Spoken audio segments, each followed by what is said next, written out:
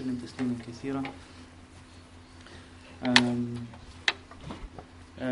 Welcome to this course, inshallah, from the book of Imam al-Ghazali, Ihya Ulumuddin, the Revivification of the Islamic Sciences, and on the chapter of Kasr al-Shahwatayn, Riyadat al-Nafs, Kasr al-Shahwatayn, the chapter of exercising one's nafs and the breaking of the two desires. Obviously, this is a significant work by Imam al-Ghazali, which in itself is in the title itself, it says quite a lot. It's bringing to life the religious practices.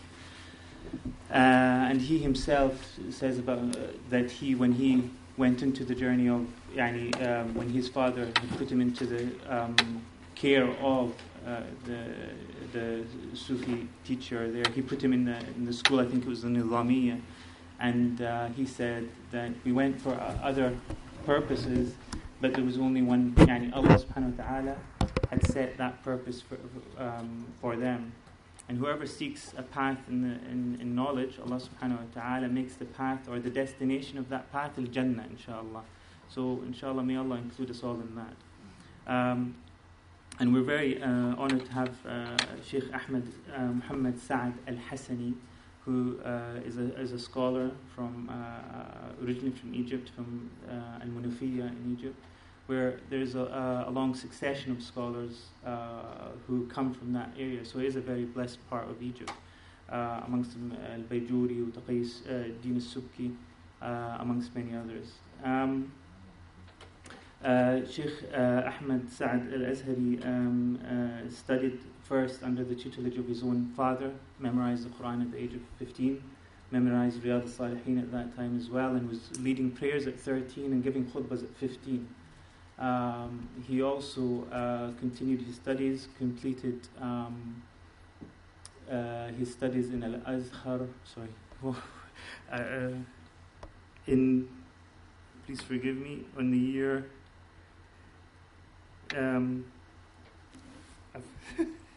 I do apologize. If you want the exact details, I will give you. And he has many great teachers who are currently amongst them Habib Umar, Sheikh Muhammad Ibrahim Abdul Bath al-Kittani, and others, inshallah. Just a few notes about health and safety. Your main exit when you leave this building is where you came in from, so that's where you would be going. Similarly, the toilets are upstairs. We've obviously lost about 10 minutes in the start, so each session will be 45 minutes. We'll be having a 10-minute break in between each session, and then your main lunch break will be approximately about 1:40. We can make an arrangement with one of the local restaurants who have offered a discount if you want. But then that would be at the break. You'd come to myself or one of the Sister Suzanne maybe, and then we can take your details and sort that out so that it cuts on travelling out and about. وجزاكم khairan, and then we'll start with our جزاكم khairan. السلام عليكم ورحمة الله وبركاته. أعوذ بالله من الشيطان الرجيم. بسم الله الرحمن الرحيم. الحمد لله رب العالمين، وصلى الله على سيدنا محمد المبعوث رحمة للعالمين وعلى آله وصحبه أجمعين.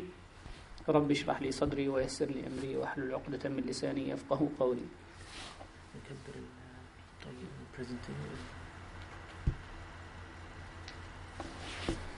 Alhamdulillah, this chapter of Imam al-Ghazali's Ihya Ulumuddin, the breaking of the two desires, which is one of the books in Imam al-Ghazali's plan on disciplining the soul and breaking the two desires, is very crucial and very important, and is very timely as well. The timeliness of this is the fact that we do live at a world that is full of sensualization and a world that addresses desires. We live at a time where people are facing floods of promotions and advertisements and things that incite their desires to eat and to drink and to enjoy. And this is related to a form of thinking that this is the end, that this world is the end. Allah subhanahu wa ta'ala gives us a striking text in the Quran where He subhanahu wa ta'ala says in Surah Al-Ahqaf, وَيَوْمَ يُعْرَضُ الَّذِينَ كَفَرُوا عَلَى النَّارِ أَذْهَبْتُمْ طَيِّبَاتِكُمْ فِي حَيَاتِكُمُ الدُّنْيَا وَاسْتَمْتَعْتُمْ بِهَا. When the disbelievers are subjected to the hellfire, they will be told, you have consumed and you have used all your pleasures in the world and you have enjoyed it to the full. As if Allah subhanahu wa ta'ala is teaching us or is telling us that this world is in reality a passage to the hereafter. If you use all the pleasures in this world, what would be remaining for you to enjoy in the hereafter? And the danger of what is happening today is that it magnifies desire and makes it the central thing in the life of man. That man's activities go around desires. That man's activities focus around desires. That man's day function and revolve around how can he or she use his desire and satisfy his desire, and makes the satisfaction of desire a really crucial thing in deciding man's actions and man's relationships and man's idea of the world. So man becomes in this sense a slave for his desire. He is downgraded from being in control of the desire to being a follower of the desire. And Allah subhanahu wa ta'ala has taught us that animals are the ones who are normally driven by their desires. Even with the little primordial nature that Allah subhanahu wa ta'ala has instilled in them, this tabi'ah, this nature Allah subhanahu wa ta'ala has given to them, they know when to stop and when to continue in satisfying their desires.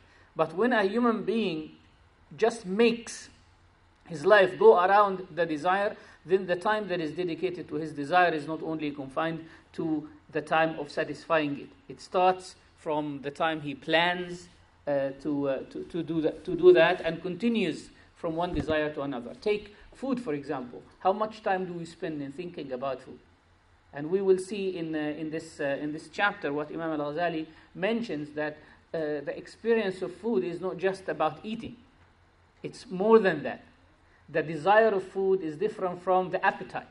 The desire of eating is different from eating itself. Eating is something that is related to the stomach, while the desire of eating is related to the enjoyment of looking at food, the enjoyment of thinking about food, the enjoyment of visualizing food. And we will see how the Prophet ﷺ says, الْمُؤْمِنُ يَأْكُلُ فِي مِعًا وَاحِدٍ, that a believer eats in one stomach, وَالْكَافِرُ يَأْكُلُ فِي سَبْعَةِ أَمْعَاءٍ, that the disbeliever eats in 7 stomachs. And that actually refers to 7 levels of enjoying food, 7 levels of enjoyment of food. So desire makes man's life very miserable when his whole life turns and focuses around that desire. As we said, the world around us is full of things that sensationalize us. If you look at any advertisement or if you look at any billboard, you can see the amount of sensationalization and addressing people's desires and people's physical, mortal desire in order to make the person think that if he doesn't fulfill this desire, this will be the end of the world. And the issue with desire is that it's not a new thing, especially the desire of food. It's as early as Adam alayhi salam himself, as we know that Allah subhanahu wa ta'ala told us in the Quran, فَأَكَلَا مِنْهَا فَبَدَتْ لَهُمَا سَوْآتُهُمَا. And this link between when they ate from it, their private parts or their awra was shown to them, or they became aware of their sexual desire. It is as if the link between both, between food and sexual desire, has always been established since that day. فَأَكَلَا مِنْهَا فَبَدَتْ لَهُمَا سَوْآتُهُمَا. As if the saw'a or the sexual desire has always been related to food since these early days, since the time of Adam alayhi salam.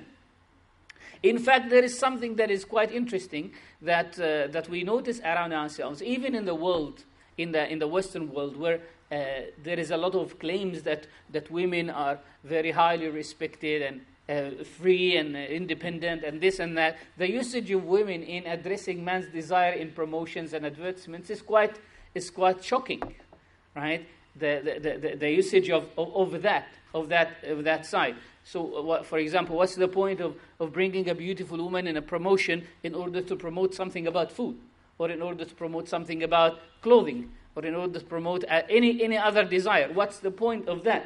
Unless there is something there. So this is turning human beings into selling objects. So it is as if the consumer himself is taken, the consumer, the recipient of that commodity, who will be fulfilling his desire, is receiving it through selling another human being. Turning human beings into selling objects. And we should also remember that at Dajjal, towards the end of time, as the Prophet ﷺ predicted, that at Dajjal will be coming to speak to desires and address the desires. And he will arrive at a time when people will be giving complete importance to their own desires. Their main focus will be on their own desires, their own senses. So that when he presents things to them, if he presents a picture to them, they will believe in it only because they can see it, only because they can feel it, only because they can touch it, regardless of anything else. So the challenge of the end of time is a challenge of, will we believe our senses? And we will believe our senses when we empower them.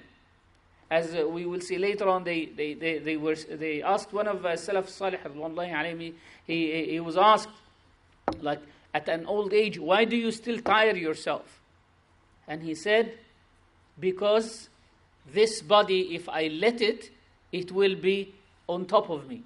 If I give it any food at this age, it will be on top of me. They said, even at that time? He said, yes, even at that time. So, empowering one's desires, empowering one's senses, automatically leads to switching off one's heart and one's soul, crippling it. Right? There is difference between al-jism al-latif and al-jism al-kafif, like the heavy and the thick and the dense body, and the light body. And obviously there is a relation between a thick body and a thick soul, and a light body and a light soul. So empowering the body means dispowering the soul. And when we dispower the soul, people will be able to take temptations so easily. They will be able to lose their faith so easily because they are empowering their desires more. And that's why when they said to Ibrahim ibn Adham, radiyallahu ta'ala an, they said to him, people, the butchers in the city have put the prices of meat very high. The butchers in the city have put the prices of meat very high. He said, "Arkhisuha bit-tark, make it cheap by leaving it. Just boycott it. Don't buy meat. Decide, we don't want to buy meat. We don't want to eat meat. Then they will have to put it down." Now if we look around ourselves, we can see that the prices are going up all the time, and people are still buying. So in reality, at Dajjal, that's because we place so much importance on fulfilling our desires. So at Dajjal will come and he will address the desires, and when he addresses the desires, people will be running to him, even though they might, some of them might realize that he's a liar. But not only you have to realize that he's a liar, but you have also to empower your soul in order to resist this temptation. You have to empower your soul in order to resist this temptation. We should not forget, as we said, that the hidden secret in man's relation with desire is that shaitan whispers to man the feeling of lacking. Allah subhanahu wa ta'ala, as we mentioned earlier, it is this desire that has made Adam and Eve lose their place in paradise. They were taken out of paradise, but even though they had the warning from Allah subhanahu wa ta'ala, قال يا Adam, Allah subhanahu wa ta'ala, even though Allah subhanahu wa ta'ala addressed Adam, and Allah subhanahu wa ta'ala advised him not to listen to the shaitan, but a shaitan did not address the direct desire of Adam. He addressed a need in Adam. قال يا آدم هل أدلك على شجرة الخلد وملك لا يبلى? Shall I inform you about the tree of eternity and kingdom that does not stop? So he addressed this lacking as the Imam al-Ghazali mentions, he says, أَلْقَى فِي خَاطِرِهِمَا. He has put in their own thinking. And this is a very, very crucial statement, because in reality, desires, if we take desire as an abstract thing and look at it, it will not kill the person. In reality, it will not kill the person. But what makes you feel that you will die is just a thought. Is just an assumption that if I don't get this, or if I don't enjoy this, or if I don't have this, that will be the end of the world. So in fact, this is where shaitan plays. He whispers to you, right? The shaitan comes into human beings by creating this feeling of lacking, the need to feel this lacking, ignites this need. In fact, this need is not an external need, it's an internal need. It's just a delusion. Remember what Allah subhanahu wa ta'ala said when He described the shaitan in Surah Al Imran? Allah subhanahu wa ta'ala said, زُيِّنَ لِلنَّاسِ حُبُّ الشَّهَوَاتِ. The love for desires has been beautified for people. In reality, the desire itself is really ugly. The fulfillment of it is really ugly. The fulfillment of it is something that people consider as awra. Like when you fulfill your sexual desire, or when you fulfill your food, the reality of it, the reality of eating, how food is processed in our bodies, the end product of the whole process of eating is not a pleasant thing at all.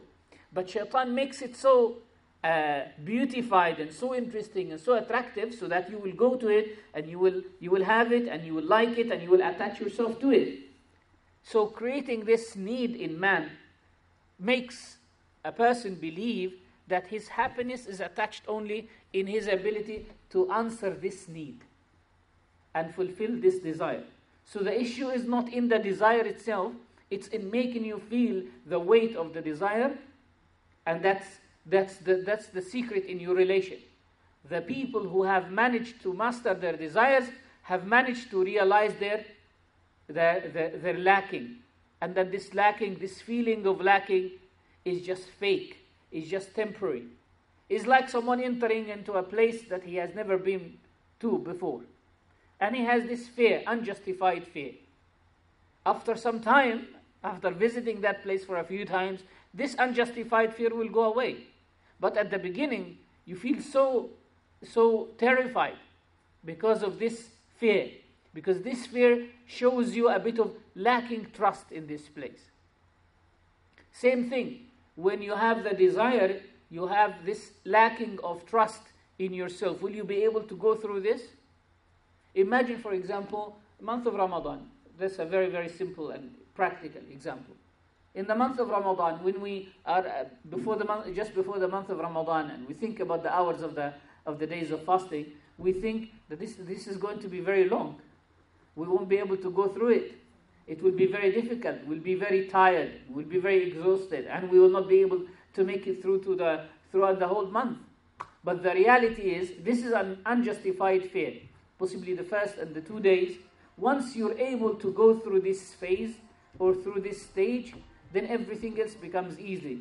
Why? Because you have managed to go through it. You have managed to go through it. And that's why the Prophet ﷺ said that unless you're able to realize the fakeness of this lacking, you will become a victim of it.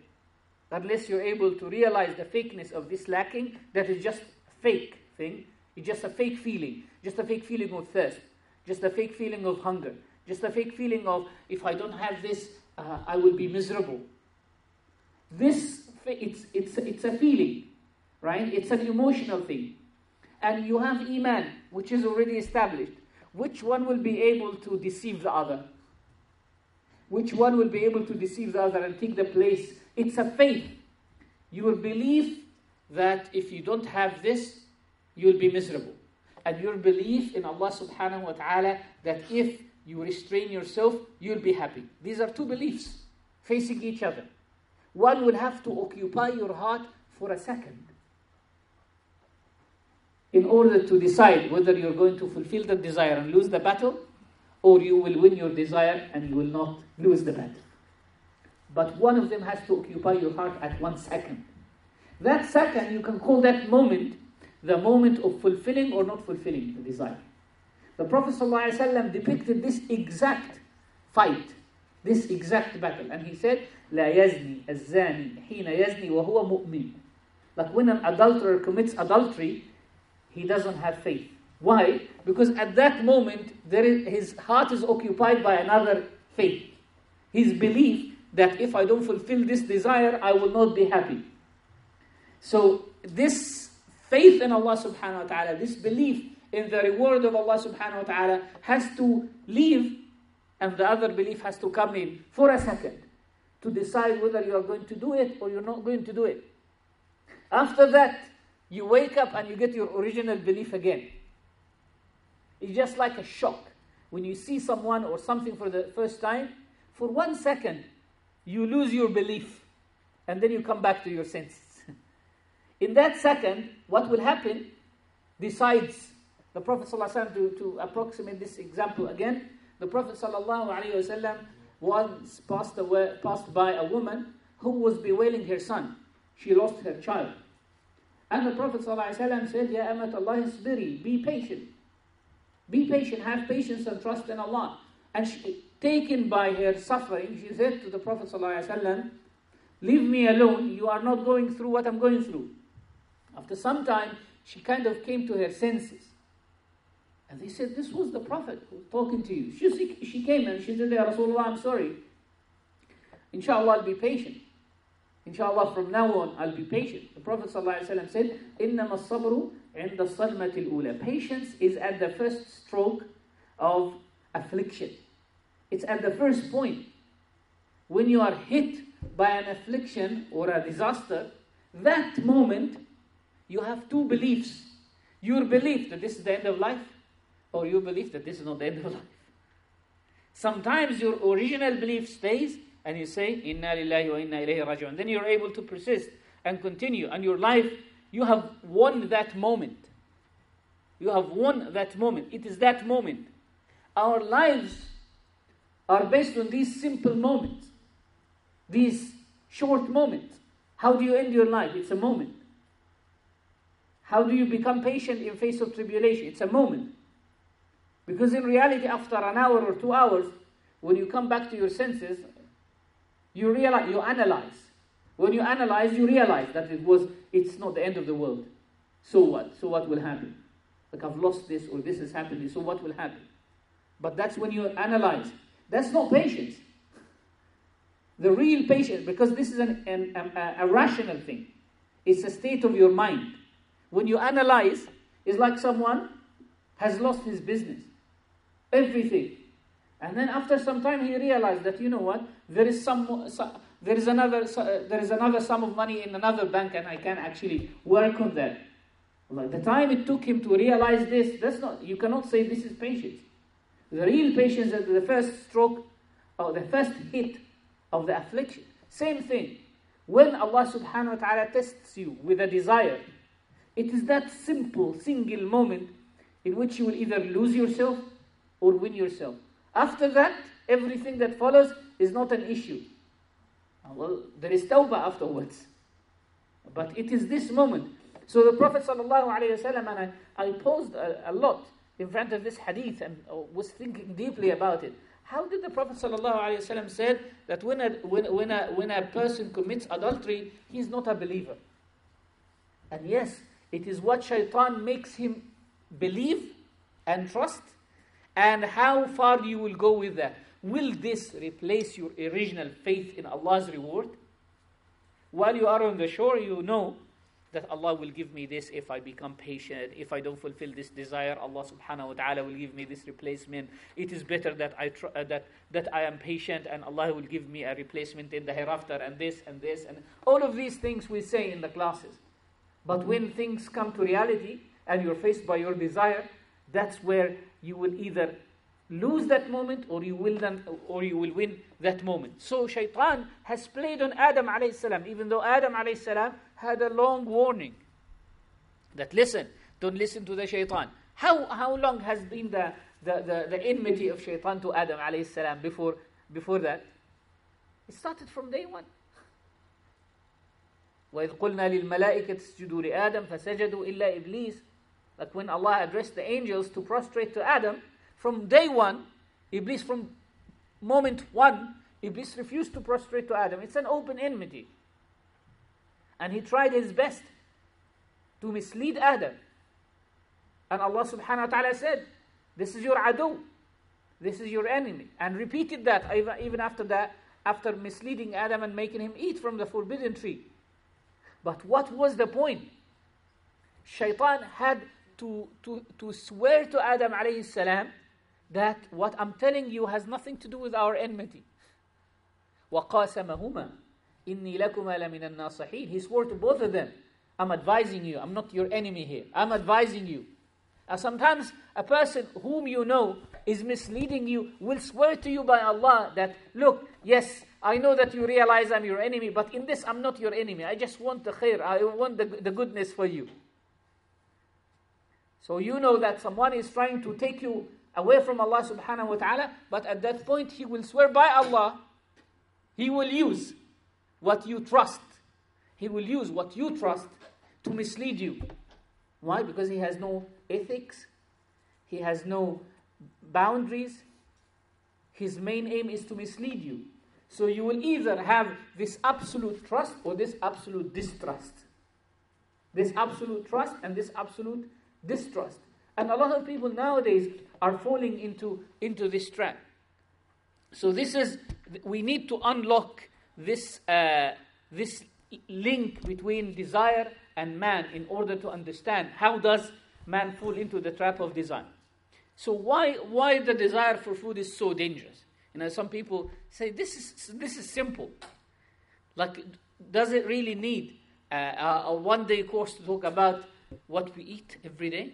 Why is it so dangerous? Why is it so important? One, what is more dangerous is what you get without thinking. Answering the desire for food, the desire of the stomach, is a habitual thing, is a daily thing. It's something that you do every day. And because you do something every day, you neglect it. You neglect its danger. It is like what we call, when people have a belief, when there is a common belief, and this belief has been established for years, if not even years, for centuries, challenging that belief becomes very, very difficult. Like, you will find that changing what people have been accustomed to is very difficult. Even if what you are saying is right. They said that one of the scientists had to inject himself with certain type of bacteria to prove to other scientists that this type of bacteria causes stomach ulcers. And they believe that no way. Galileo had to face a lot of challenges to prove to people that it is the sun that is in the center of the galaxies. Why? Because people believe in what the Quran described as "Inna wajadna aba'ana ala ummah." We have found our forefathers on a belief. So when people take food, like, obviously people understand that we cannot live without food. It's something that we do every day. It's not very, very important. It's something we take it for granted. It's not a real desire. A desire is something that you plan for it. But in reality, you actually plan for food. It occupies a big space in our minds without us thinking. Everyone in Britain was busy with the Great British Bake Off, isn't it? But it's a food show, right?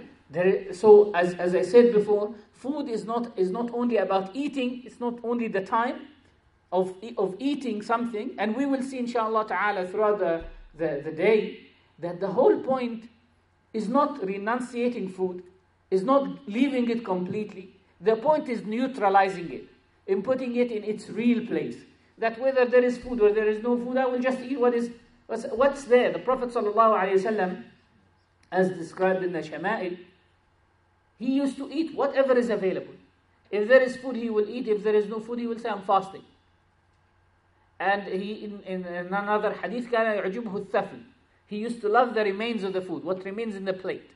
يعجبه. He would love it. Why? Because his food does not occupy a big place in his mind. Salawatullah wasalam.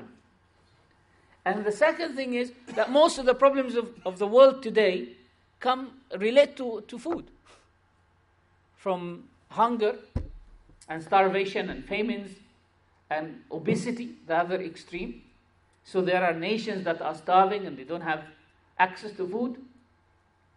And there are nations that are obese and they complain of the larger percentage of people who are overweight. If you just look at the programs of weight loss and living healthy and all of this, you realize how does food actually decide loads of other things in our life. And cancer, that is directly linked with food, blood pressure, diabetics, and all of these things that are directly related to food. Then you realize how dangerous it is. And number 3, that is actually the fountain of all other desires. As Imam al-Ghazali himself mentions in Ihya, and he says, ينبوع الشهوات ومنبع الآفات. This is the fountain of all desires, and it's the stem of all diseases. Because once the person eats a lot, then what follows is the sexual desire to follow. وَالْمَيْلِ إِلَى التَّوَسُّعِ فِي الْمَنْكُوحَاتِ وَالْمَطْعُومَاتِ. And there is a desire of having many types of food and having diversity of food on your table and on your fridge. And that will require expansion in wealth, having to earn more in order to be able to fulfill that. So, and all other related expansions. Like you have one fridge, you need a fridge and a freezer, and you need 2 fridges, you need this, you need that. And then this will lead, you have more in your house, that will lead to hatred and envy. Because people visit each other, people intermingle with each other, and they see what others have. So they dislike each other, and they will envy each other, and that will lead to committing crimes. Stealing will lead to committing crimes, injustices and indecencies. So, in fact, the desire of food just lets shaitan into the realm of man, into the life of man. It is the biggest challenge facing humanity at the end of times, as the Prophet ﷺ mentioned as well, that towards the end of time, the challenge of faith will be a challenge related to food. That there will be very limited resources. That the fight at the end of time will be fight on resources. That people will not have access to food. There will be big fight.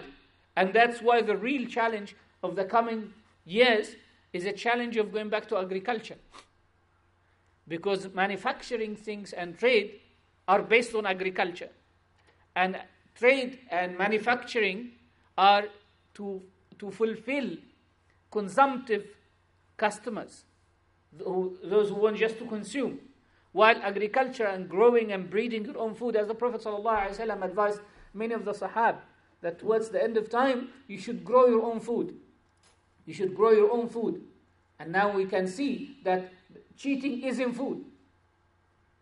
All of these added chemicals and other things that harm the life of man is related directly to food.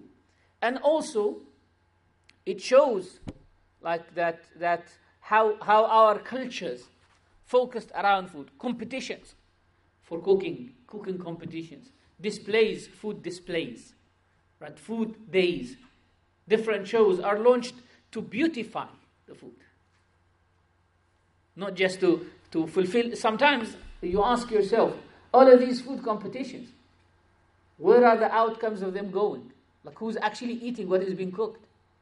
Like, do people really... So cooking just for the sake of cooking is a fashion.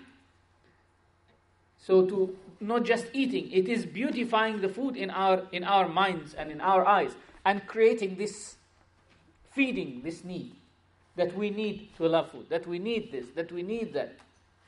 Giving too much time thinking about it. So the Imam rahimahullah ta'ala says that a seeker to Allah, a traveler to Allah subhanahu wa ta'ala, needs to be truthful in his seeking. لا بد للسالك من صدق الإرادة. If you really want to travel to Allah subhanahu wa ta'ala, and you call yourself a murid, then you have to be truthful. You have to be truthful in seeking. And if you want to be truthful in seeking, the sign of that is preparing yourself, getting ready for the troubles and the temptations. If you claim that you love Allah subhanahu wa ta'ala and you want to travel to Him, expect a lot of temptations and expect a lot of barriers that will come and try to impede you. When a man said to the Prophet sallallahu alaihi wasallam, I do love you, O Messenger of Allah, he said, take glad tidings of poverty. You will be poor. You will be tested by that. And Allah subhanahu wa ta'ala says, أَحَسِبَ النَّاسُ أَن يُتْرَكُوا أَن يَقُولُوا آمَنَّا وَهُمْ لَا يُفْتَنُونَ. If you claim that you are a believer, you will have to be tested. Allah subhanahu wa ta'ala will test to show you, not to show Himself, to show you whether you're truthful in that or not. So a seeker needs truthfulness in seeking. And the sign of truthfulness, being prepared and being ready. How do you become prepared? By continuously being in a state of obedience. And obedience requires consistency. And consistency means to abandon bad company, because bad company will try to take you away from your day-to-day program of disciplining yourself, which means that you have to realize the state of yourself and to discover your own defects and your own diseases. And to discover your own defects and your own diseases, you require the company of a righteous guide, a murshid, or someone who tells you what are the problems of yourself. And the company of a righteous guide means giving that righteous guide priority over other engagements. It's like someone who has a medical problem. He definitely needs, first of all, to give up everything that is adding to his illness, that is contributing to the deterioration of his health. And then he has to stop all the habits that will deteriorate his health.